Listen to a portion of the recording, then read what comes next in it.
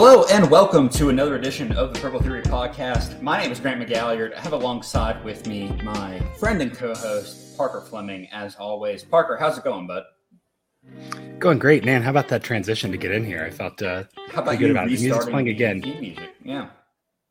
Yeah. It's very fun. No, doing all right.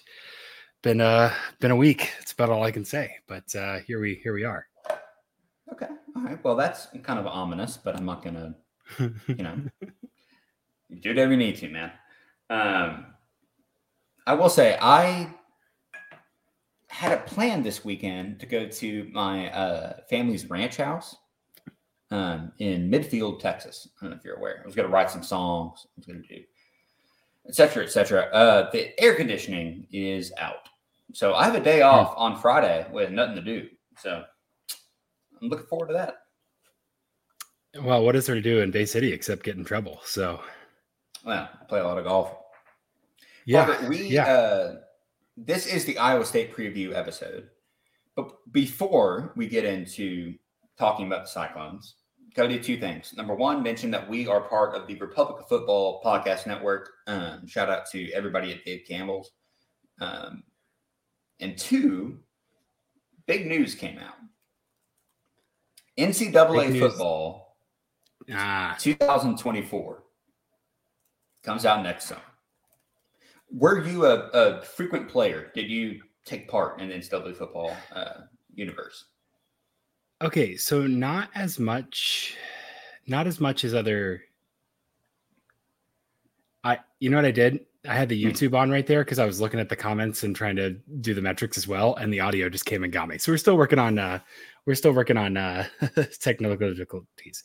In terms of playing NCAA, I did a little bit. I never had a console growing up. In the fraternity house, we would play, and I kept a little spreadsheet that was our league, and we did that maybe 1 year or something, but never anything that I had a long-standing relationship with. Just kind of played here and there. So excited about it, but I will couch this discussion in saying that this will not move the needle for me on my life at all. The new game coming out. Well, way to be a wet blanket. We kind of did a similar thing in the fraternity house I lived in, but it was just with FIFA, the soccer game. I will say, is there an athlete, any player from NCAA that you remember being a cheat code, guy that couldn't be beat, anything like that? See, I always liked to run the triple option. I like to be Alabama and run the triple option. I can't even remember. I'm so lame. I can't even remember who I would play with. I think that what we did was something crazy. We did a draft. And so I ended up being Memphis, but then drafting guys, and God help me. I can hardly remember. Again, I'm totally just throwing a complete glass of cold water on this conversation. Yeah, this banter here. Man. This is. I'm trying to yes fun. And, but I just didn't play NCAA very much. Okay. Ryan Mallett was my cheat code, and I do remember running the triple out of the I formation with North Carolina in NCAA 2008. I think I remember Brian Brom from Louisville. You just couldn't bat down any of his passes. He was a gunslinger. He would always make trouble for me. And then I remember NCAA 06, the soundtrack got me into NoFX, got me into a lot of punk music. So I have a special bond with that video game. Excited to see what happens next year. So hopefully it's not just a re-engineered Madden engine. Anyway. I'm worried that, okay, so I think the homies at Smoking Musket tweeted this out, and I retweeted it today, but it was I want to get excited, but until EA makes a non-terrible video game, I'm not going to trust it. Yeah. And I'm pretty sure that I would be worried that what they're going to do is put Madden and change the logos and the player names. Yep. And then just funnel you towards microtransactions. In this day and age, I'm so skeptical about them working on the main gameplay being fun and the Dynasty online stuff being fun, and more so funneling you toward the parts of the game where you can buy packs to get better players and yada yada. Yeah. Matt Brown does great research and interviews on this. He's if you want to know what's going to happen in NCAA, follow Matt Brown on Twitter. But I'm hoping that it's just not going to be a reskin of Madden into college football. And I think so much of the appeal of the original NCAA games were, hey, I'm going to recruit the hell out of Southern Mississippi and take them to 5 straight national championships. So I hope they maintain that ethos moving forward. Parker, you want to talk about the Cyclones? Man, this in the original Purple Theory podcast, this was the team that I think you hated on the most. In a very narrow capacity, and mostly because of a couple things. One, their one good season was the COVID year where they allegedly flaunted some COVID rules, and allegedly. Never had one of those games where they played like 40 men to, where they only had 40 guys on the roster or something. There a bunch of 1-score games there too, and two because like it literally was just like at the time a six weirdos, and as my following kind of got bigger, I was like, okay, I'm going to stop entertaining this. But like, there were people who just say terrible things to you at the first sign of criticism of Matt Campbell. So like, I'll even tweet that now about like, oh, they have a special teams miscue. That's an Iowa State thing, and someone get it. Or like the whole thing about Matt Campbell not having an agent, not that he wasn't pursuing other jobs, but he doesn't have an agent, and it's bad of you to say he has an agent because all he has is actually a lawyer who looks at his contracts, but he doesn't have an agent. And just like the weird sticking points of things that people would say are so odd to me. But then it got weirdly personal, and I was like, I don't want to be involved with this anymore. So I kind of walked away from that. But it was very holier than thou, is the best way I can put it. To be like, oh, our coach doesn't even have an agent. He's doing it all on his own. He has no ego. It's like, my dude, how do you think that like people talk about Matt Campbell as a candidate for USC? Like, that doesn't just come from anywhere, Yeah. Or come from nowhere. So anyway, I think that's all that to say. Funny, but also something that I'm just not interested in that particular class of weirdos. But there are some cultists for Iowa State, which is interesting because they were bad for very, very long, and they were kind of decent once, and a lot of people just took that inch and tried to make it into a couple miles there. So as we turn to Iowa State, I think that's what's interesting to kind of couch it in is like, they have been better than they have been historically. Sure. But this is we'll talk about their 2022. Like, they're in a really weird position where you start to ask yourself, like, did Matt Campbell raise the ceiling to that 9-3 2020 thing? Or did he just like slightly increase the floor? And what do we do about that? Like, because at some point there's a reason that he is still at Iowa State. Yeah. Right. I think, I think the question is almost, did he raise the ceiling too high? Right. To where it's like, hey, they won 10 games, all, kind of qualifiers aside, they did win 10 games or whatever it was. Or 9? No, that's the whole thing. Iowa State has never had a 10-win game, 10 win season. Christ. Even with all of that, their best season, Grant, was just 9-3 in COVID year. We try to be optimistic on these podcasts. That's horribly depressing. It's very sad, and they've been really bad. And that's like early on, I feel like a lot of people were kind of trying to dunk on Matt Campbell because they were like, oh my gosh, he's 8-5 or whatever. Like, you don't understand how terrible these teams were under Gene Chizik and Paul Rhodes. I mean, like awful, just abysmal seasons. And a little bit 2020 looked like one of those abysmal seasons. Sure. Or 2022 rather. And so we can talk about the 2022, but like, it's very important to have a well-calibrated sense of expectations, much like for Kansas. I'm not putting them on the same level of like destitution, but in terms of like haves and have-nots, Iowa State is still firmly in the have-nots. And when we talk about them, and we'll try to talk ourselves into some of these units. Some of us will. We just have to remember, like, what is good for Iowa State? And I think what's good for Iowa State is like consistently flirting with a bowl and getting there more years than they're not. So 2022 they ended a 5-year bowl streak. That's great. That's amazing. 5 out of 6 years for a bowl is not something they had done. They missed the bowl for 4 seasons before that. And I think that they can kind of say, if we're going to a bowl most years and then every once in so often going to a good bowl, that's going to be really, really kind of the wheelhouse for Iowa State consistently. Yeah. I guess my point earlier talking about Matt Campbell setting the bar too high is, hey, okay, so you win 9 games in 2020. And now national expectations for people that don't know the history of Iowa State and don't know how you use the word destitution kind of close to that level, where that program has been. Now it's like, all right, well, show me more. Are you going to win 10? Are you going to win 11 games, etc.? Yeah. And then meanwhile, that's how you get into a situation where like FPI has you in 3 of the top 5 most likely playoff simulations, and you go 7-6. That's not going to happen. And then you have Matt Campbell, who doesn't have an agent, to make that clear, but is also very clearly angling for bigger program jobs. Is he? He got linked to Notre Dame. Listen to this. That's my take. He got linked to Notre Dame. Yeah. He got linked to USC. And then last year he was linked to the Cincinnati job. I don't think there's anyone. His people called TCU about the opening. Yeah.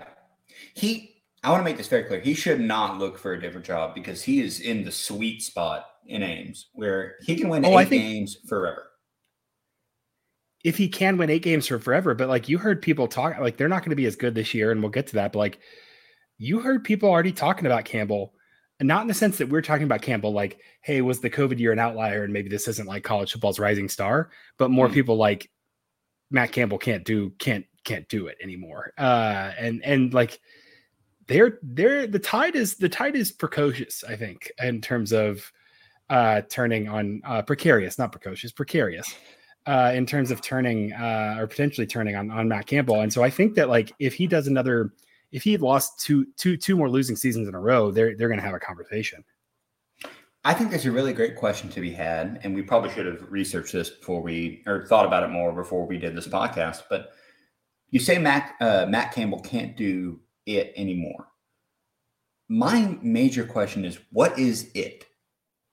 Well, it is what you're talking about with like the people saw a 9-3 2020 beat Oklahoma, win the Fiesta Bowl, and think, okay, he's going to climb to the top of the world. But it's looking increasingly more like that was the outlier season, and there's some pretty big reasons why that might be the case. Yeah, and his brand of football, and we'll get into this, is bland enough and kind of vanilla enough to where it can be anything you want it to be. But so let's get into our preview. We have this nice Google document here, and it'd be a shame if we didn't read into it. That's very if you don't mind, I'll read some comments from Matt Campbell from Spring Ball. Yeah. So it's this is a quote. It's going to be 43 degrees, and we're going to keep it pretty simple. This is before the game. Nothing Saturday will tell you if we'll be good or not, but I think that what I've seen is that this group has really grown in terms of the areas that take no talent to get better. That is a word salad that I, as an editor in real life, appreciate a ton. That means nothing. Yeah. What is, like, I understand talking about intangibles, but it does feel vaguely like politician stump speech, and not so much in the, hey, this is a typical thing that a coach says during spring.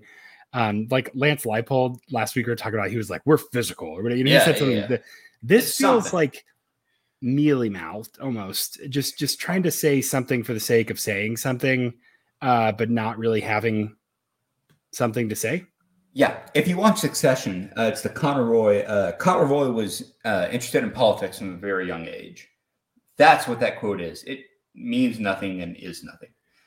Will you stop trying to relate things to pop culture just so people will like it? How many Parks and Recreation references, a show that I have not seen, do you continue to make on this damn podcast? Quoting Hunter Deckers here, because now I'm mad at Parker. Quoting Hunter Deckers, I would just say that the whole mindset that everyone has this spring is just completely different. We thought last year that we were working hard, but this year we've just taken it to a whole new level. This Parker, year we're hardly working. Nothing. Nothing. That means nothing. And the spring game recap from Matt Campbell. A collective win for our program. Both our offense and our defense played poorly. That's what that means. Yeah. So again, the golden rule of spring is like if one unit looks great, that means the other unit's terrible. Yeah. And we'll talk about that. For instance, like one of the reports I saw from spring was that like the offensive line played great, and Iowa State lost 2 NFL defensive ends last year. So yeah, it makes sense that their offensive line is playing a little bit better in spring. But I think some of those are interesting. Like, I mean, it was 43 degrees and like, it's hard to do spring football up north.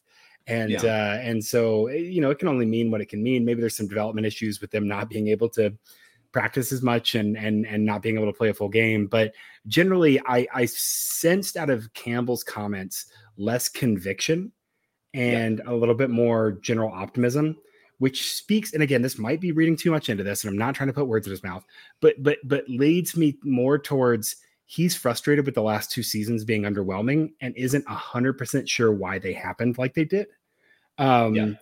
As opposed to, hey, got a clear vision, understand why we're not getting that vision. And you know what? They're talking about goals. Maybe that's what he means with the goals. Maybe he does have that clear vision, but kind of interesting to see where they're at with some of those post-spring comments, which again, only mean what they mean. Grant, let's look at their 2022 and turn backwards before we get into these. 4-8. That was the worst record since Matt Campbell's first year, 2016. They went 3-9. They did beat Iowa for the first time since 2014, the first under Matt Campbell. But in some ways, to beat Iowa, they had to become Iowa. We'll talk about that with their points for Kansas, 14-11. 14-11, and they lost. Not a real score. Not great. Not great. They're 3-7 in their last 10 against the Hawkeyes. They're 1-5 against the Hawkeyes against Campbell. I only focus on that because for a team that's not going to be nationally competitive consistently, that is in a Midwestern team. That's a pretty big benchmark of like, if Matt Campbell beat Iowa 3 out of 5 years, I don't think they would care what he was doing elsewhere. So I think that's an interesting bellwether to kind of keep your thumb on while you're talking about this team. They ended a 5-season bowl streak, like I mentioned earlier. They were 1-8 in the Big 12. That's last in the Big 12. That's the fewest conference wins under Campbell. That is the 3rd worst conference season since 2000 for the Cyclones in terms of winning percentage. It's not great. They started out 3-0. Granted, they played an FCS team. Granted, they played Ohio, a MAC team as well. And they finished 1-8 in that stretch of 1-8. Grant, they were outscored 24-16.3 per game. If you cut TCU's score in half, TCU beat them 62 to whatever. That's huge. If you cut that in half as an outlier, it's 20.6 to 16.3. They beat some decent teams. They beat a 9-3 FCS team, 8-5 Iowa, 10-4 Ohio. Decent college, decent. Okay, I mean 5-7 WVU is the only Big 12 team. They are not a decent team. No, they stunk like out loud. Yeah. Points for Iowa State, 116th. 200 points. That is not a lot of points. That's not a lot of points. That's not enough points. That's a great way to phrase it. It's not enough points. The defense was good, 23rd in the country, allowed 233, but that's a negative 3-point differential. So 81st best, to use a word that shouldn't apply to Iowa State in anything. In the country. They just kind of stunk. I mean, 21.2 points allowed is 4th in the Big 12. Great. Your defense is fine. But they only scored 18.2, and that's the worst in the conference. And again, this was a conference that included West Virginia. 2022 West Virginia. Very, very bad. They did, and you have this note here, and I do appreciate it, have a better point differential than Kansas. Which is wild. Yeah, because Kansas was a better team than Iowa State last year. Yeah. Absolutely, absolutely, more fun, absolutely wild. Kansas was definitely more fun. I think the defense of Iowa State and the offense of Kansas would have been a very, very good team last year. I'm inclined to believe. Meet each other and go out, go get some coffee, talk. Yeah. In terms of expected win percentage, just based on points scored and points allowed, 0.414 win percentage. That's 13th out of the 14 Big 12 teams. Their actual win percentage is 0.272, which is 11th. That difference between those two was negative 0.142, which is the biggest difference, the biggest negative difference between expectation and reality. So again, that suggests that we weren't projecting them to be great, but not necessarily indicative of them being abysmal, but they underperformed regardless there. So really, really tough. We should note, and we'll talk about this in the offense, like Jyrell Brock got hurt and they couldn't run the football to save their lives. And so like that dramatically changed their season, but we'll talk about that instinctively. So it's not just when like everything was a failure. It was like things weren't great. And then their running back got hurt and they didn't have an offensive line and just couldn't do anything. And really were kind of feckless towards the end. So really ran out of gas. That TCU blowout at the end of the season is kind of emblematic of like, dude, we just don't care anymore. Which not typical of a Matt Campbell team, I think ideally. But perhaps just emblematic of like it's hard when you're losing and kind of getting blown out at the end of the game. They all of their losses except that TCU game were one score losses, so they were in every game even if they were frustrating, and arguably should have won some of those, like the Texas game, the Kansas State game. There's a couple just absolutely, the Kansas game even, there's a couple opportunities missed here and there that were just absolutely heartbreaking for Iowa State. I like the word feckless. I think it kind of summarizes the offense, but we will get to that in a minute. Parker, you want to talk about recruiting real quick? Iowa State's 7th in the Big 12. They have one 4-star QB, JJ Cole out of Ankeny. You had that note. Where the hell is Ankeny? No, Ankeny. Iowa. Excuse me. Oh, in Iowa. Okay. Well, yeah. I know 2 cities. He's a big kid. Iowa. I guess I know 3: Cedar Rapids, Des Moines, and Ames. So Iowa City, that's 4. Martinsdale, that's 5. Well, I don't know what the hell Martinsdale is. But they do have 7 Iowa kids. Council Bluffs. Max Duggan's hometown. Council Bluffs Common. They were 39th in 2022. They were 59th in 2021. And there's, I guess, some hope there in terms of, hey, they improved by 12 spots. But I don't necessarily trust Matt Campbell as a recruiter to the program. He's not going to bring in a blue chip ratio of 25 or anything. They're working with what they're working with in the recruiting. I think the issue there is just making sure that the bottom isn't too low, especially with the new guys in the Big 12 who will get a recruiting bump. You just got to make sure that talent differential is not so great that you can't overcome it, which it had been in the past. But I think they're still firmly in the, like, this roster is not garbage. It's not great, but it's not garbage. Disagree, but at certain positions. I also want to make a note before we delve into offense defense. Iowa State has the worst roster website of any team in the Big 12. It's like their entire operation is bad. It's hard to navigate. It's crazy because don't most of the teams use like the same 2 or 3 providers, and they just like don't use one of those providers, and so it's bad.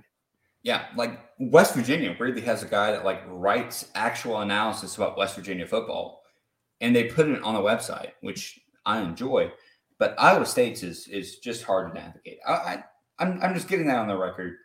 Didn't West Virginia cite us on their website? Do you remember that? That was like 2019. Yeah, they did. And I'm like, wow, you shouldn't do that. Yeah. All right. That was like the Baylor.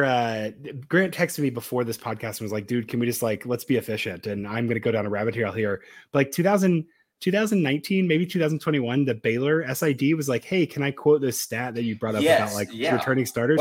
And I said, yes, but you have to put my name and my Twitter account in there. And he said, okay. And he didn't put my Twitter account. So he's canceled. Well, screw them. Parker, let's get down the basics. You have your nerd stats here. Tell us about the Iowa State offense before we go deeper into position groups. Yeah, Iowa State offense, 76% returning production. That's 28th overall. And I think that's pretty dang good considering they're losing an NFL wide receiver in Xavier Hutchinson and the fact that Jairell Brock was hurt. I think that should be considered a strength. Returning production, they're losing one lineman, but aside from that, should be a pretty strong unit. They were 101st in EPA per play on offense, 67th against the pass, 124th in the rush. They did rush 9.8 percentage points less than the average team. So yeah, really inefficient run game. And they didn't run a lot. Like they just could not run the ball to save their life. Two things that I think Hall's really not there. Your boy, you lose Breece Hall, man. Bad things happen.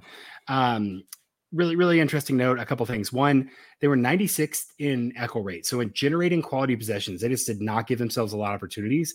And then they squandered those opportunities, which is particularly frustrating given how close some of these games were. Like 5 of 6 losses were 4 and 8, 7 of 8 losses were one-score losses. Yeah. 99th in points per quality possession, 3.51. Grant, that means when they got a first down inside the opponent 40, they were averaging 3.51 points. That's not enough. That's not good. They could not score to save their lives. They're early. And then the other thing is early downs EPA. You're passing a ton, right? Yeah. And you're not very efficient in the run game. You're 120th on early downs EPA. What happens when you get behind the chains? You get in worse passing situations. It's going to bring your passing efficiency down. It's just kind of a vicious cycle there because it's not even like, oh, they needed a star running back. It was like, dude, they couldn't even run the ball to get 3 yards. Like it was just absolutely nothing there on the run game. 124th in rushing success rate, 31.2, less than 1 in 3 runs was successful. That's not the plan. That's not the plan. That's not how it's supposed to go for Iowa State. Yeah.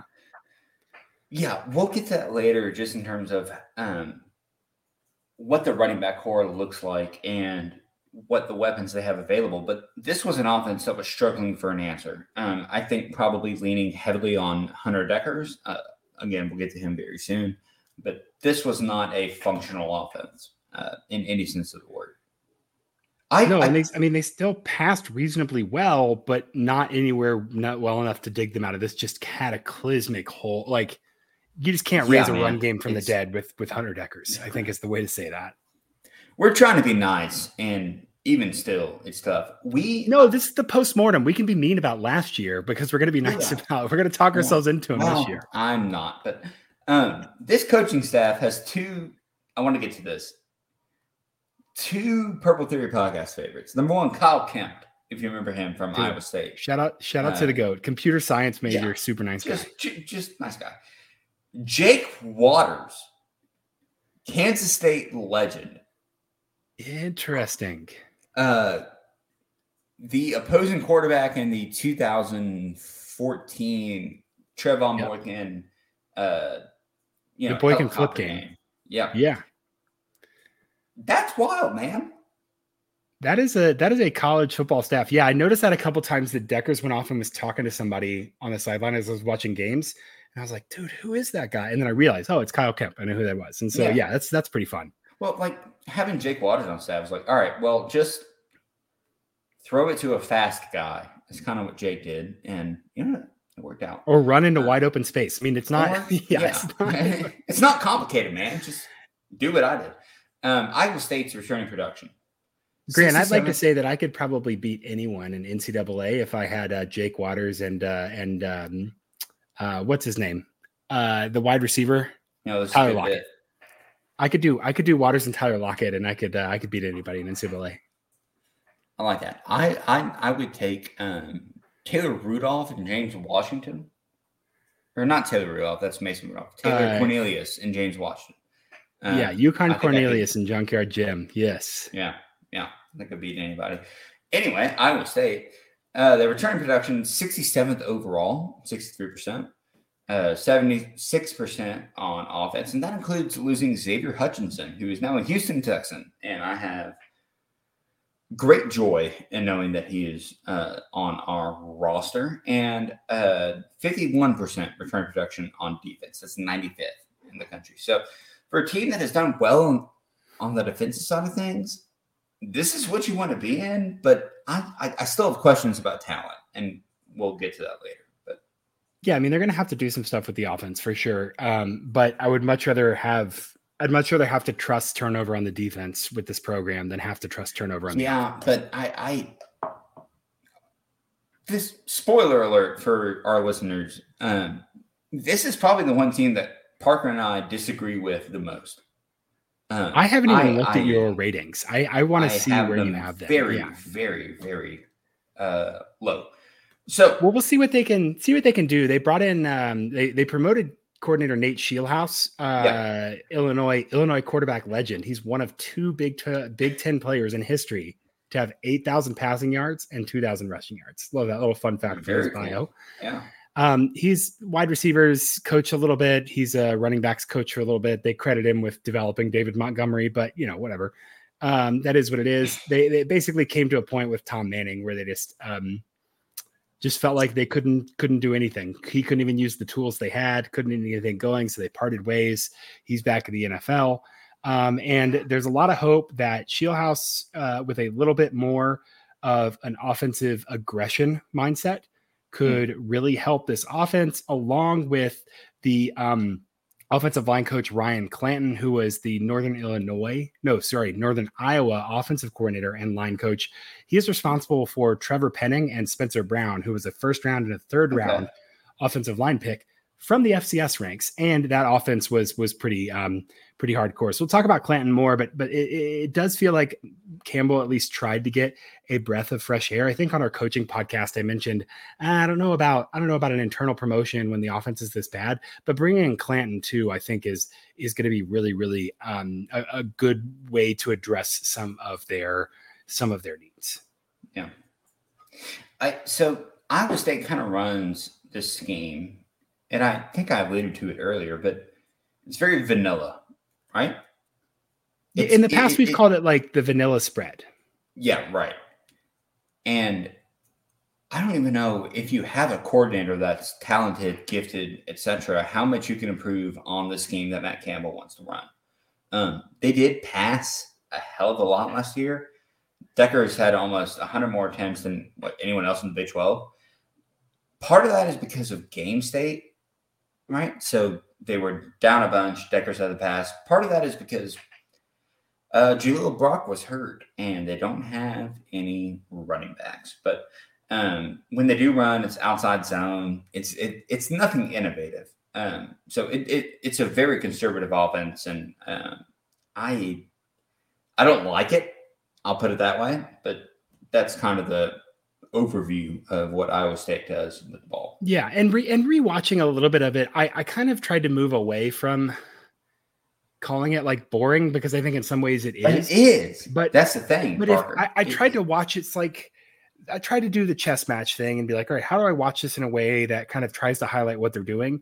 And they do a lot of like leverage motion, especially in the run game, but that's more historical. Last year they couldn't execute very well. But like the Texas game, Iowa State versus Texas, I'm going to talk about that a lot because that's kind of Iowa State at their best last season, I think. And there was a lot of sets where, because Dekkers is left-handed, the defense is a little bit off kilter. You motion a guy into leverage, and then they lose Xavier Hutchinson. And Dekkers gets in a reasonable window. So like, I think it's a lot more about leverage and balance. I think it's a little bit more pre-snap strategic than perhaps what we're used to with college offenses, and a little bit more, not as funky as Kansas's motion, but more so in the sense that like Dekkers is going to have maybe two reads. He's not going to be running this like RPO pop pass somersault, bazooka offense. Like he's going to be running, hey, here's the play. We're going to line up. We're going to get leverage. We're going to execute it. It is football with a capital F, I think is how I would frame that. I'll ask you this. Do you think Matt Campbell just wants to be Chris Klieman? I don't know why he wouldn't want to be Chris Klieman. Well, he's not as good, but I know. I just feel like the offense is kind of similar in terms of, hey, we have no athletes and we're going to try to get them in space. But Iowa State does it just much worse than Kansas State does. Yeah, I think it'll be interesting to look at that, especially when we consider like Deckers and Howard as we watch Kansas State whenever we do that preview. Yeah. So I think let's file that away because those are two teams like developmentally that want to be the same. And one of them is certainly recently outpacing the other, even though the templates are the same. Sure. But I'm not sure enough. I haven't watched them in relief enough to make a strong statement about that. I'd lean towards no, but college offense is college offense, right? Yeah. Yeah. I think there are a couple Fair key enough. questions though as we look at this offense. It's like the formula is not going to change. They're not going to come out and run the veer and shoot or something. Like it's not going to go crazy, right? Right. There's a couple questions as they do this. One, will a healthy Brock matter? How much is that going to help having any running back, let alone no running backs? Can they and with that, can they finish drives? Can they start scoring touchdowns more often than field goals when they get those quality possessions? That last year was a huge problem. They couldn't do that.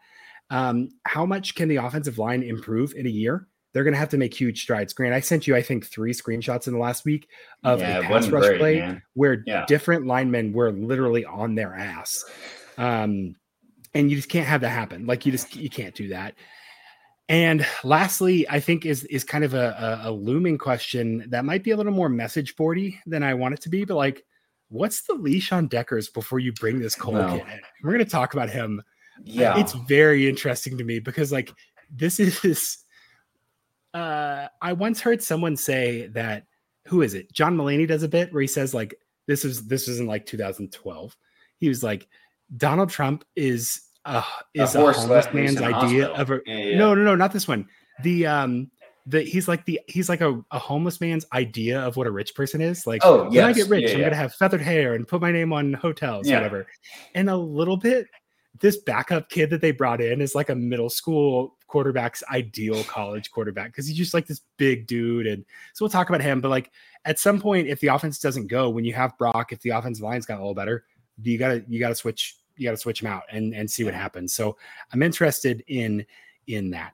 All right. We're at 37 minutes and we haven't even started talking about a unit. I think that's worse than Kansas. Let's literally you texted me today and said, keep it snappy. And I am just refusing. I apologize. Let's get into the quarterbacks. Let's get into quarterbacks. Hunter Deckers. You and I have different opinions about Hunter. I will review the stats and then hold on. I will read this. Hold on. I will read you the stats and then we'll discuss. So 56.4 QBR quarterback ratings. That's 71st in the country. 52.3%. 52.3 rating passing. That's 34th. And negative 3.5 rushing. That is 114. It's also bad at avoiding sacks, negative 17.5. That's 94th. He's not good at it. He is not good at it. So he aims small and misses small. So you have a point on this, and I want to allow you space to build your argument before I destroy it. So go ahead. Okay, so I think that Deckers had to force a lot here. Okay. Given the offensive line play. I think he absolutely has the potential to hit the big throws, 15 big time throws. That's 3.2%. That's 9th in the Big 12. And his turnover worthy plays were 2.5%, which was 12th out of 12. Like that's the best out of the Big 12. Like he did not put it in harm's way a ton. But the average depth of target was only 7.5. That's last in the Big 12. 74.2 adjusted completion percentage, which is 5th. So it kind of comes down to, could they really run the offense that they wanted to run? Was he even in a position to make the reads he needed to make and actually get in a position where we could evaluate him? Or was he just trying to not get sacked every play? Right. Which is an important distinction with a young quarterback. Another argument in his favor, Grant, 26 drops. That's a lot of drops. 8% of his passes. First in the Big 12 and 7th, first overall in the Big 12. In total drops and in yards lost to drops, but that's 4th in drop rate. Still a lot there. And he had the most sacks taken, but he actually had the most pressure dropbacks. Again, an argument in his favor. Yeah, because the offensive line sack was 17.4%. That's 9th. That's again, lower is better there. So 9th is better. And and he's still negative 17.5 expected points added because of stacks. That's a hard situation. It's a hard situation. Dude's fighting for his life. Have you seen the tape, Parker? It's bad. Like he makes a lot of really bad decisions. My theory on this is that this is left-handed discrimination. So I thought about that. It looks funky. It does. It does look funky. I will say he takes forever to throw the damn ball in terms of his windup and in terms of his decision making. He is a slow quarterback. And is that like mental? I don't know. Is that? I don't know. I honestly, I don't know. I think there's something to be said about what it looks like to go left and right that just throws me. It really is so confusing to me. No, it's very dumb. And so maybe I'm overcompensating, right? I agree with you. It's very dumb, but I feel the same way. And it looks unnatural, but get past that. I mean, Michael Vick got the ball out quickly, right? He was left-handed. Time to throw. Deckers is 2.61, which was 11th. So short being lower, 11th in the Big 12. But that doesn't say anything about his release, which I think is what you're talking about. Yeah, it's the release that bothers me. It's a windup. Do you remember when Tim Tebow was a NFL quarterback and not a Major League Baseball outfielder? Boy, do I. That's playoff winner, Tim Tebow. So that specific throw he made against the Steelers in the playoffs, that's how Hunter Deckers throws the ball every damn time. And it kills him. It is a little odd. It is odd. He does rush for 4.0 yards per attempt. That's 34 design carries, 21 rushes. I would normally say I wish the Iowa State offense and the brains behind it would rush their quarterback more, but I'm not sure if that's the answer. His backup. Yeah. Again, Hunter Deckers rushes weird. Before we get to the other guy, because he also runs with the ball in his opposite hand and he moves his other hand. And it's just very odd. Yeah. He's a very odd looking player. Does that mean he's bad? I don't know. If I'm evaluating for the NFL, maybe I have some thoughts on that. If I'm saying, are you good enough to run the offense that Iowa State wants to run with the players that Iowa State has? I'm inclined to say that Hunter Deckers was actually fine. He was fine.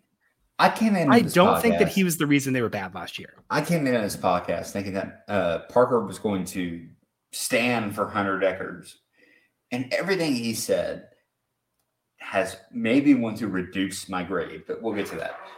JJ Cole, his backup, is 6'7", 230 pounds. That is a large lad. Yeah. That is a big man. Mighty fella. Yeah. I have nothing to add about that other than like he is a freakazoid, and at some point they're gonna bring him in. So I don't know. I think Deckers is good enough. I think there's a general equilibrium effect. They're going to be able to run more, take pressure off him. Like even in the run game, he's going to be able to give more because that's just going to be able to happen on those reads. He wasn't the problem last year, even as he found some reasons to struggle. I think the left-handed thing kind of throws people, and the oil play was prohibitively bad. I'm going to say that Deckers was still a project, but he's far from abysmal. I think he could still develop into a fine quarterback. I'm going 10 out of 15 on the room. I think he actually stinks, and here's my evidence. 44% completion rate past 20 yards. 4 touchdowns to 1 pick. Fine, whatever. More crucially, 55% completion rate from 10 to 20 yards. 8 touchdowns, 10 picks. Parker, that is actively bad. I'm not sold. This tape is troubling. There's talent, sure. There's also worries. You rated him at a 10 out of 15. I have him as an 8 out of 15. That's enough said about Hunter Deckers because Parker's going to manipulate this podcast and talk about Hunter every week. We're going to move to running back and talk about Jarrell Brock, who is back at lead running back. 99 rushes last year before he got hurt. He had a foot injury. Only 2.7 yards out of contact. That's not great. He had 11 rushes over 10 yards. It's 1 of every 9. So good rate there. Here's a quick question, Parker. 6 foot tall, 220 pounds. I don't think that qualifies as Brick Shithouse, but as backup No, he's does. Too fast. He's just a big boy. Newton is absolutely Newton's like what, 5'10", 215 or something? 5'11", 212. I think that's Brick Shithouse. That's 1 inch shorter, 8 pounds lighter, but look at him. Man's a Brick Shithouse.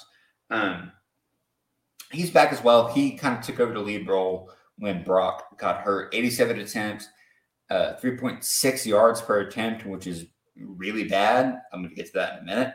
2.59 yards after contact. Only had 9 runs of 10-plus yards, and his longest was 20. So on 87 attempts, this running back, his longest rush was 20 yards. When Iowa State does run, it's 82% zone.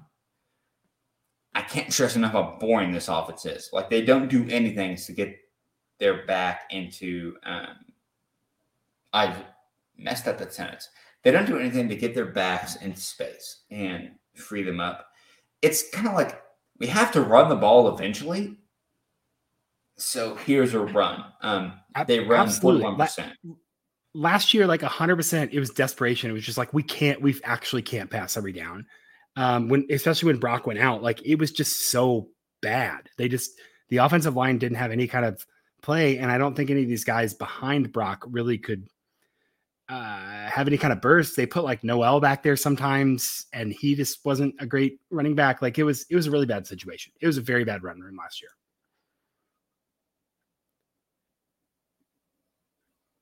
Oh no, I think I lost Grant again. That's great. I'm going to talk about Hunter Dekkers some more. Until Grant comes back, I'll talk about, I think that Brock is a dude. I think they missed a consistent run game, especially in the red zone. But are we sure that like Brock could have overcome the bad offensive line? I don't really know. I'm going to bank on a big bounce back year from him. He only had 2.7 yards after contact per attempt in 2022, but I'm sure that injury hampered that. Like that's really hard to overcome. I'm going to give them an 8 out of 10 for the line. I'm buying the upside of Brock. I think that they should have a more consistent run game. I'm going to go 8 out of 10 here. I'm going to be a hater, I suppose. There's no explosiveness in this running back core. Like there's guys. Brock's a guy, but he's not a dude. I wish you could be somewhere else. We had a better offensive line, kind of a more impressive scheme. Parker, I'm giving this a 6 out of 10. I think the running back room stinks. You are a hater. I know, and it's only going to get worse because you're moving to wide receivers now. Xavier Hutchinson, who I have tagged as person who is no longer in Ames, accounted for 34% of Iowa State's targets last year. 1 out of every 3 balls thrown went to Xavier Hutchinson. So he had, again, I want to drive this home. 161 targets. Next closest was Jalen Noel at 86. And Hutchinson's average depth of target was 9.2 yards, right? So that's a guy that's going long. This guy's going short. Guy's safety blanket, whatever. He was out wide, and Hunter Dekkers could throw to Xavier Hutchinson. They also lose Sean Son. That's a tough. Sean Shaw is hard to say. Yeah. Sells seashells by the seashore. Sean Shaw Jr., who was 6th on the team in targets, split wide guy. So they returned Jalen Noel. Great. Right? 5'10", 190, slot guy. 81.4% of the time, he lines up inside. He had 60 receptions on 86 targets. Decent rate. 6.8 average depth of target. 5.3 yards after catch. So he's catching in space and going. Happy for him. Dimitri Stanley is going to be probably thrown into the role that Hutchinson played. He's 6 foot 196, was out wide 94.1% of the time, had an average depth of target of 11.3 yards. So he's the deep guy. At tight end, you have Deshaun Hanika, 6'6", 238 unit. I'm fighting to get down to that weight. I don't want to get in a fight with him, put it that way. His ADOT was 12.4, which is really impressive for a tight end, especially when that size. So catch the ball and fall down guy, right? Think about Mason Fairchild last week. We talked about Kansas. Same type of guy. They're bringing in Jaden Higgins from Eastern Kentucky. Parker, trivia question. What is Eastern Kentucky's mascot? I am going to guess that is something military. I'm going to say Patriots. Okay. Patriots, You're very Colonels. Close. You're very close. It's Colonels. Like yeah, Colonels. Oh, hell yeah. Okay, that's a good like Kentucky FCS school name. Yeah. That's good. Very fun. But he's 6'4", 215, had 13 touchdowns and 1,151 yards last year in FCS ball. So he's going to be the other wideout. I really don't like this unit. That's my analysis. It got worse. I mean, it was bad last year, and they lost Hutchinson, and it got worse. Yeah. They dropped a bunch of balls. They didn't create a lot of separation, and Noel kind of got wasted being the wrong kind of gadget guy just because they didn't have the bodies to play anywhere else. So I think that's fair to say that it's a rough unit. I don't know if Higgins is the shot in the arm that you want it to be, but like, again, if they can get any kind of run game, maybe these guys can breathe a little bit and somebody can be decent. But that's kind of hard. I think if Noel has the right role, Higgins alleviates from some pressure, they're going to need a lot of other tight ends, I think, to really kind of open this up. It's not great. It's not excellent. It wasn't good last year. I'm going 5 out of 10. I think this is my lowest grade for anyone on this team. I'm going 5 out of 10 for the wide receivers.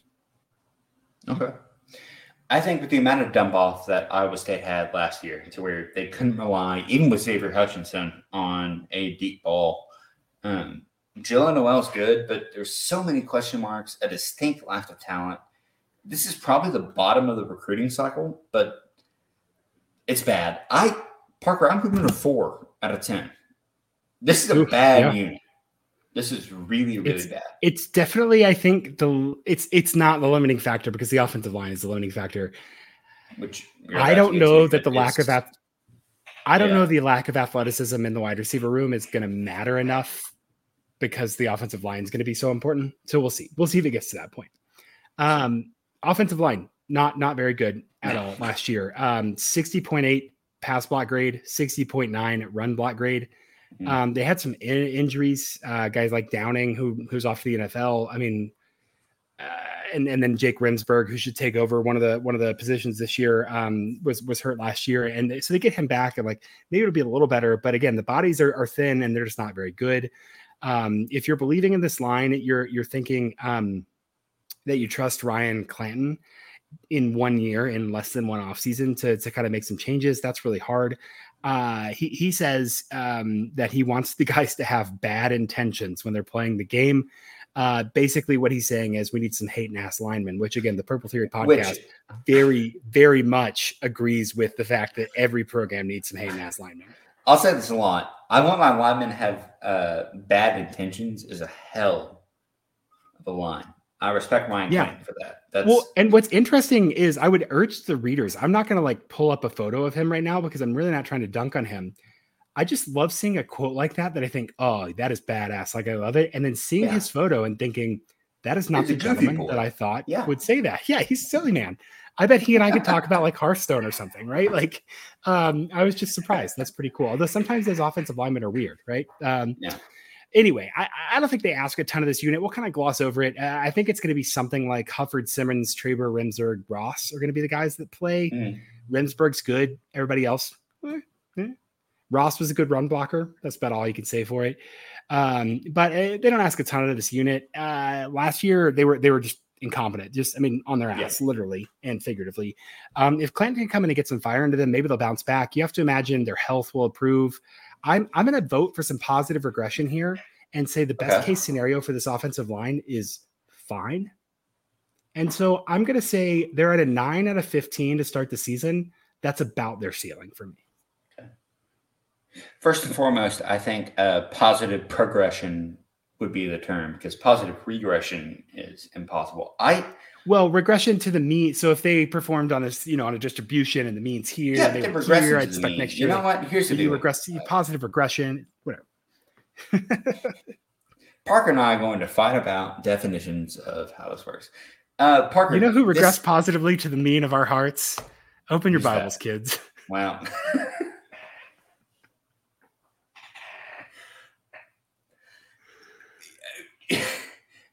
This unit is experience. What's your grade?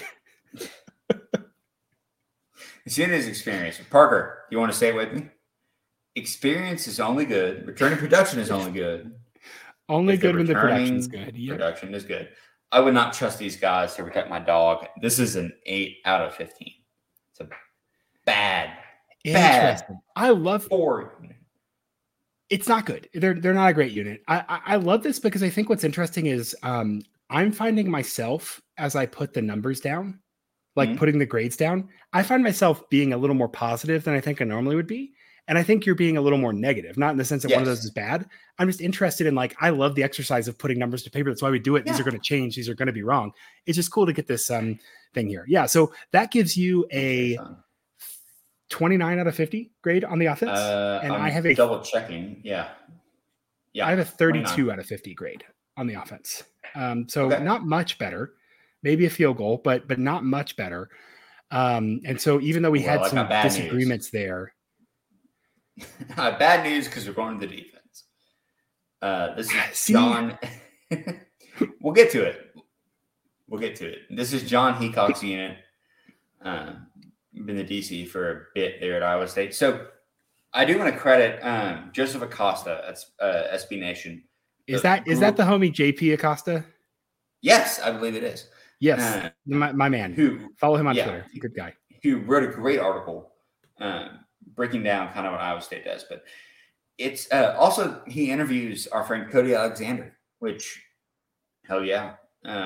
Go read Match Quarters. I have it on my nightstand. Anyway, so they kind of run.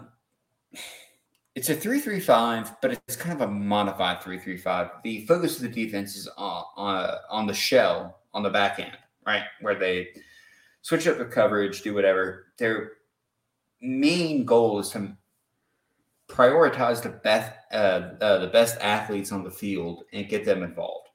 The problem, Parker, the best athletes have all left, especially on the back end, which is not good news for Iowa State. The defensive line holds up, but the rest I'm not sure about. So we're going to address a couple things. Key questions. Who's going to fill the roles at linebacker, right? There's 3 linebacking spots, 2 because Jerry Vaughn returns that need to be filled. Doesn't Mike Rose still have some eligibility? Dude, he's been there for 10 years. Somehow he's still not there. Orion Vance just left, and he was there when we first met at Big 12 Media Days, and he just left. Can the defensive line be as effective as it was last year? And just straight up, are there enough dudes? Are there enough athletes to make the 3-3-5 work? You and I both have experience talking about the 3-3-5 from last year, covering TCU. So curious to hear your takes, but take us to the with a shout out to Coach Bass. The 3-3-5 that Iowa State runs is not the 3-3-5 that TCU runs. It's different. Those are just 100%. Personnel. They're personnel 100%. Groupings. They're not. Yeah, they're different. Yeah, they're different. Like I said, they're trying to maximize athletes, and I watching that defense, to me, the focus is on the back end. But anyway, so take us to the defensive line. What are we looking at? Who's back? Who's left? Etc. Yeah. I'm trusting the turnover here. I'm saying this program has earned the benefit of the doubt on the defensive side of the ball to fill the holes and not completely fall off. So I'm going to be a little more optimistic about this defensive line. Isaiah Lee is still a dude on the inside. He's 6 foot 292. I think that is butterball status. I think I'm going to go ahead and apply that to him, but he's a big, strong dude. I have a question about that. Okay. Yeah. Because Singleton is 6'2", 300, and you have him listed as stout. That is 2 inches and 10 pounds, 8 pounds. Yeah, but the 2 inches matter a lot there. It's not exponential. They do. I don't think Lee's a butterball. I think he's stout, but that's fine.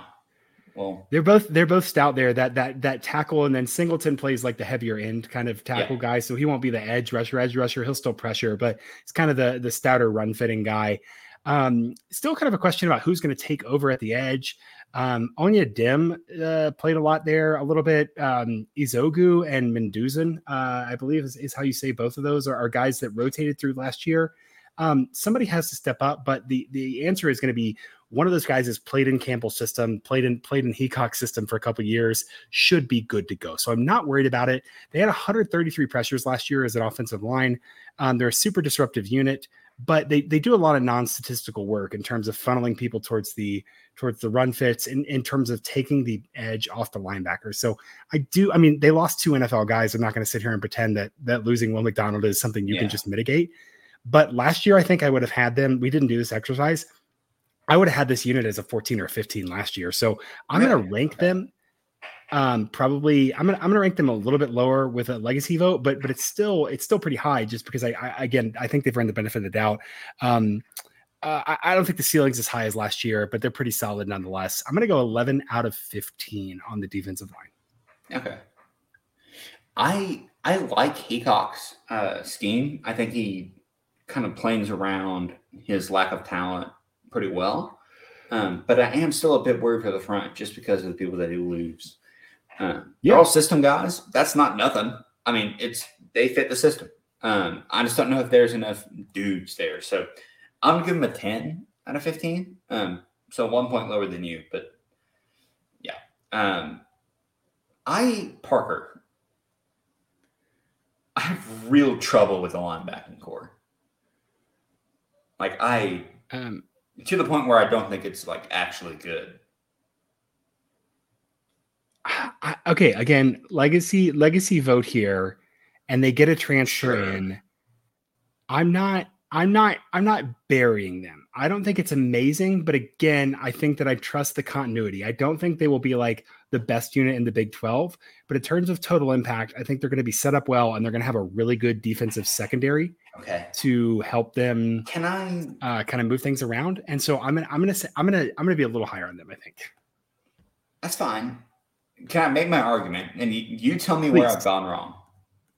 Okay. So Orion Vance, gone. Salute the King. He was one of the first people when we started writing about TCU football. I did a series for Frogs of War called Enemy at the Gates, and I wrote extensively about Orion Vance. That was in 2019, so he's been there for forever. Colby Reeder is also gone. He had the 3rd most snaps at linebacker. Kendall Jackson is gone, the 4th most snaps at linebacker. Who returns? You're asking. Jerry Vaughn, good linebacker. Decent pass cover. He lines up in slot occasionally, so into 3-3-5, he's going to be outside. He'll take the inside receiver if necessary, take the running back, etc. He also had the most tackles on the team, 54 tackles last year. Solid player. No worries there. There's nobody left. Will McLaughlin, his tackle grade on PFF, 38.3. Yeah. But it's not as bad as Carson Willick, who had a 29.3. He had 4 missed tackles and 4 actual tackles, and also gave up 3 catches on 3 coverage reps. So again, I don't mean to pick on a kid. I'm saying that's the depth chart that Iowa State has at linebacker. They do add Zach Lovett from Missouri, who's a 3-star transfer, 6'2", 230, so big dude. But he played a lot of special teams with Missouri. He didn't start at linebacker or anything. It's probably better than what they got. So when you and I were filling out the depth chart for Iowa State this year, I have no idea who the 3rd guy is going to be. Parker, this is a bad unit. Tell me where I'm wrong. Yeah, I don't think it's a bad unit. I think it's a unit that's going to have some turnover. I think Vaughn is a good anchor. I think it's a unit where guys can play a little freer and looser, knowing that they have some help on the back end. And I think that a guy like Lovett, who's played, will provide a good body there. Lovett and McLaughlin specifically will be guys that potentially could break out. Looking at both McLaughlin and Willich, I think it's important to look at like total snaps Is it when you look at the grades. They didn't play very much. 61 for Willick, and McLaughlin had 156. So not a ton. And they weren't good grades, but you've got to wonder, like, how many of those snaps were like when they were down 30-10 against TCU. Sure. And so some of that game state stuff matters. Also, this is a developmental program. Like, these guys are going to develop, and they're going to, so like McLaughlin, dude, poor kid. 4 snaps against SEMO, 15 against Ohio, 9 against Kansas, 2 against Kansas State, 24 against Texas, 42 against Oklahoma. Good luck, kid. He also, he also, and again, I hate to pick on the kid. We're not picking on Will McLaughlin. He has 6 tackles and 5 missed tackles. Yeah, it's not ideal. But I do think that situations matter there. And I believe in a developmental program like Iowa State to be able to get these defensive linemen or defensive linebackers to where they need to be. Again, we didn't know guys like Mike Gross, right? We didn't know who that was. We didn't know who Orion Vance was until he started being Orion Vance. So like, I'm giving them the benefit of the doubt. If you picked them up and plopped them on a different unit, on a different team, maybe their deficiencies would be a little more magnified. But generally for me, I'm going to say these guys have enough of a leash in the system that they're playing in, coupled with the development aspect of Campbell. I'm going to go ahead and give them an 8 out of 10 here. Wow. This is going to be the biggest, I think, discrepancy that we have. This unit stinks, man. I have no confidence in them. The middle of the field should be open for anyone who wants to take it. Jerry Vaughn can be in a foxhole with me any day of the week, but it's a 4 out of 10, man. Yeah, it's a 4. I disagree. I can see how it could be that bad. I don't think it is that bad. Yeah. Okay. Well, I've never been wrong. So we'll see how that works. Let's burn through defensive ends or defensive backs. We still got to do schedule. And we've still got to do who we're doing next week. So I'll talk about this quickly. I think this is easy. This is a good unit. The best named unit, I think, of any unit. Miles Purchase and TJ Tampa are incredible names. Yeah. Pretty good names. While we talked, I actually bumped this up to a 9. I was just thinking about it a little more. So I have the cornerbacks or the defensive backs at a 9. Purchase in Tampa, most coverage snaps on the team last year at cornerback, 70 combined tackles, 51.2 and 46.5 receptions allowed totally. Purchase had no pass breakups. Tampa had 8. You have a very clear, like, kind of boundary and field, physical and running cornerback duo there. So I think they're really nice. In terms of they have the long guy who can match up and they have the short guy who can kind of be around the field. And then you bring back Freiler, who was kind of your run stopper. He was 3rd in tackles at that safety position, fill in those gaps, hard hitting guy. You'll see him flying to the ball. They do lose slot corner Anthony Johnson Jr. got drafted by Green Bay. Good for him. You could see Kyle or Cooper slot in here. It's going to be another Campbell guy. It's just going to be a guy. Somebody's going to step up and fill in there. They return a ton of the rotation. They have plenty of bodies even beyond Kyle and Cooper to replace Johnson. I'm going to call this the anchor of the defense, and I'm going to give them a 9 out of 10 here. I think this is a solid, consistent unit. I think they've raised the ceiling of this defense substantially. Okay. I think 9 out of 10 is hasty, Parker.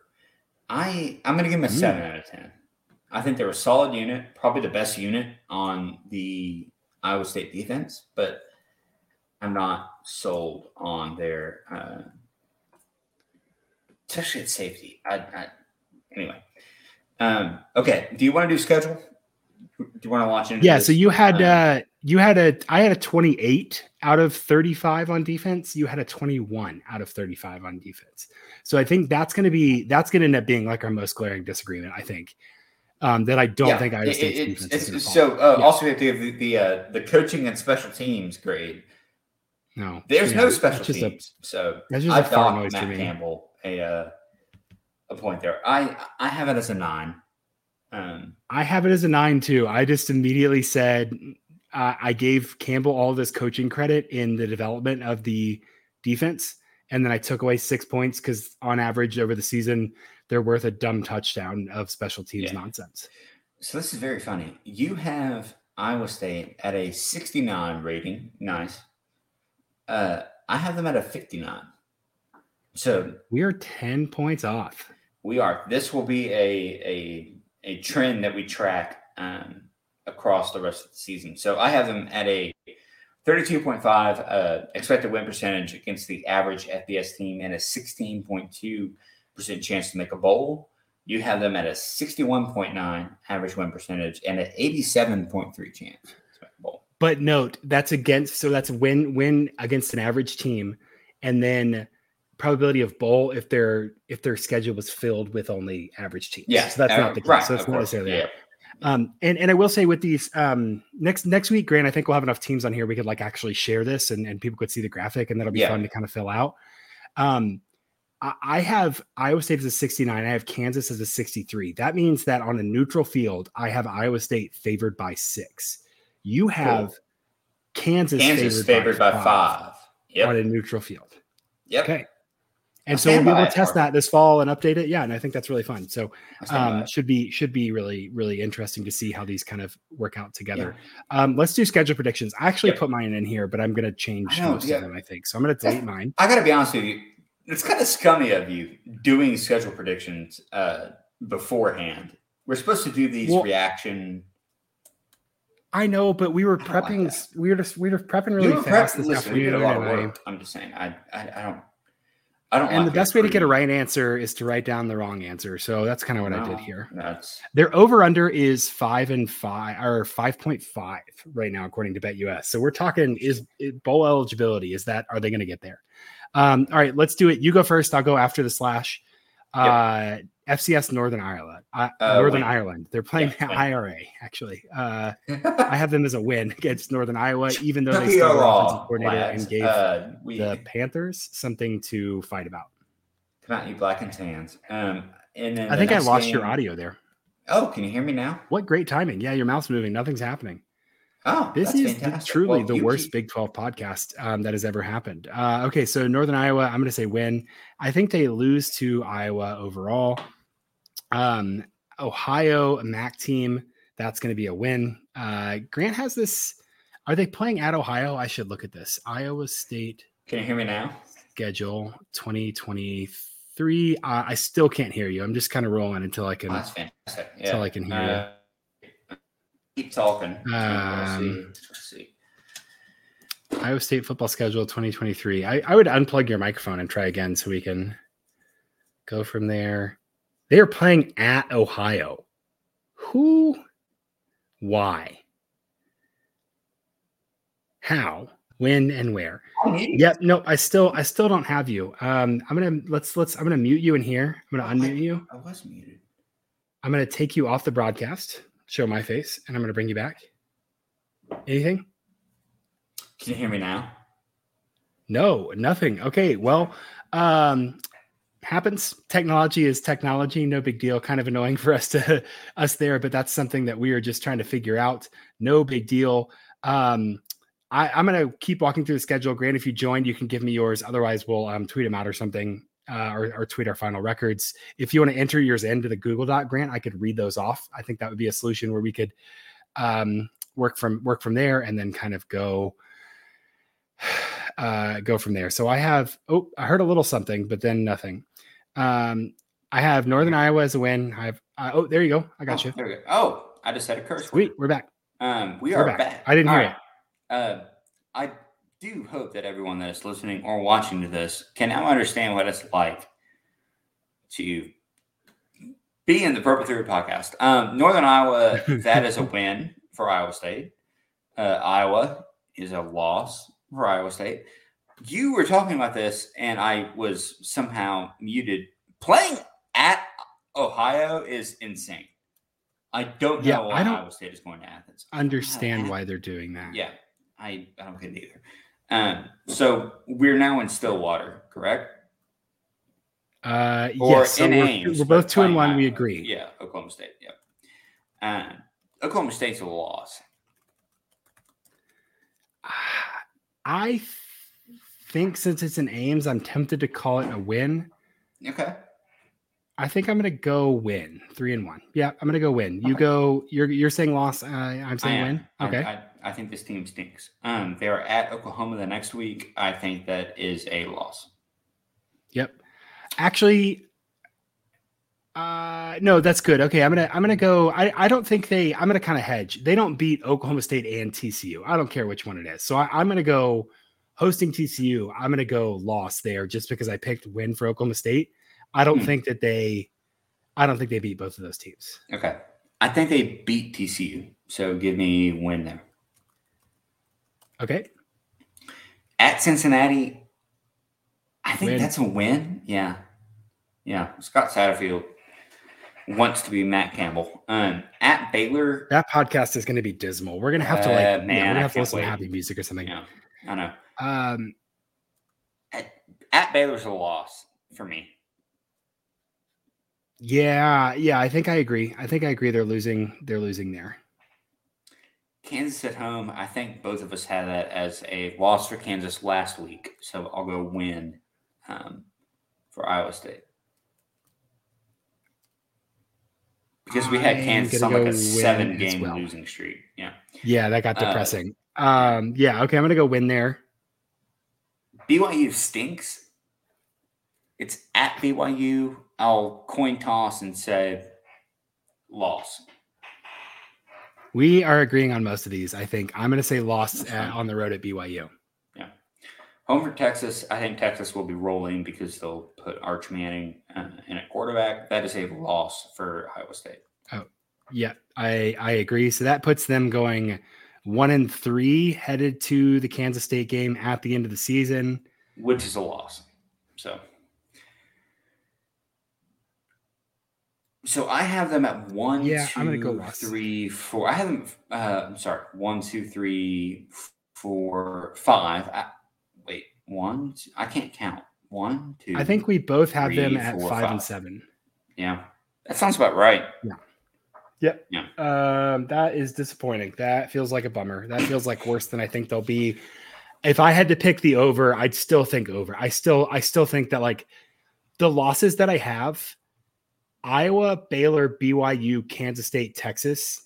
No way those are all losses. My probability on those is the margin on that is super thin. There's no way. So I would say over, even though I'm projecting a 5.5 straight up. If we did this by probabilities, I think I would say over 5.5. I think they go to a bowl. I think they stink. And I think 5 is optimistic, but that is my take. Parker, are you excited to learn what team we're going to preview next week? Have everybody lined up? Yeah, we should. I have the randomizer. We should do that. Okay. I'm gonna put it in the spreadsheet so that we know. Yeah, I have it. Are you ready? Yeah. 3, drum roll, please. 2, 1. TCU. How about that? Oh, very fun. All right, TCU. All right, there you go. Doing the Frogs next week. That'll be a lot of fun. Again, we've never done one of these like this for TCU. Yeah. Kind of the outsider's perspective. So I think this will be fun to kind of treat them as an exercise and see where we land and put some fresh eyes on them. So should be a lot of fun. Also, it works out well. Will be a light prep week for us in terms of reviewing film and stuff because we were familiar with last week. Turns out we know the personnel. Should be kind of okay. Yeah. I'll say right now, I'll give us 15 minutes at the beginning to talk about how stupid TCU has been this offseason and how absolutely idiotic the program has kind of been. And then we'll hit a timer and say, all right, we're done with it. And then we'll talk about TCU objectively. So if you want to fast forward through that, you guys are more than welcome to, but know that we'll segment it off and then we'll just talk about the football objectively like we have with every other team. I don't think we need 15. We can boil it down to 5, man, because it's pretty obvious. Yeah, probably 5. Yeah. Yes, that is the plan for next week. Parker, you are optimistic on the Iowa State Cyclones, which is a sentence I never thought I would say. Well, optimistic to the tune of 6 wins. So, my name is Grant McGalliard. You can find me on Twitter at Grant McGalliard, spelled like it sounds with all those vowels. He is Parker Fleming. He is at Stats of War on Twitter. He's considering paying for Twitter Blue, which I will stop this podcast if that happens. We are part of the Republic of Football Podcast Network. with Dave Campbell's Texas Football, and we're very proud to be so. You can watch us on YouTube. You can listen to us on anywhere you get your podcast. And we'll be back next week to talk about more. So, good night.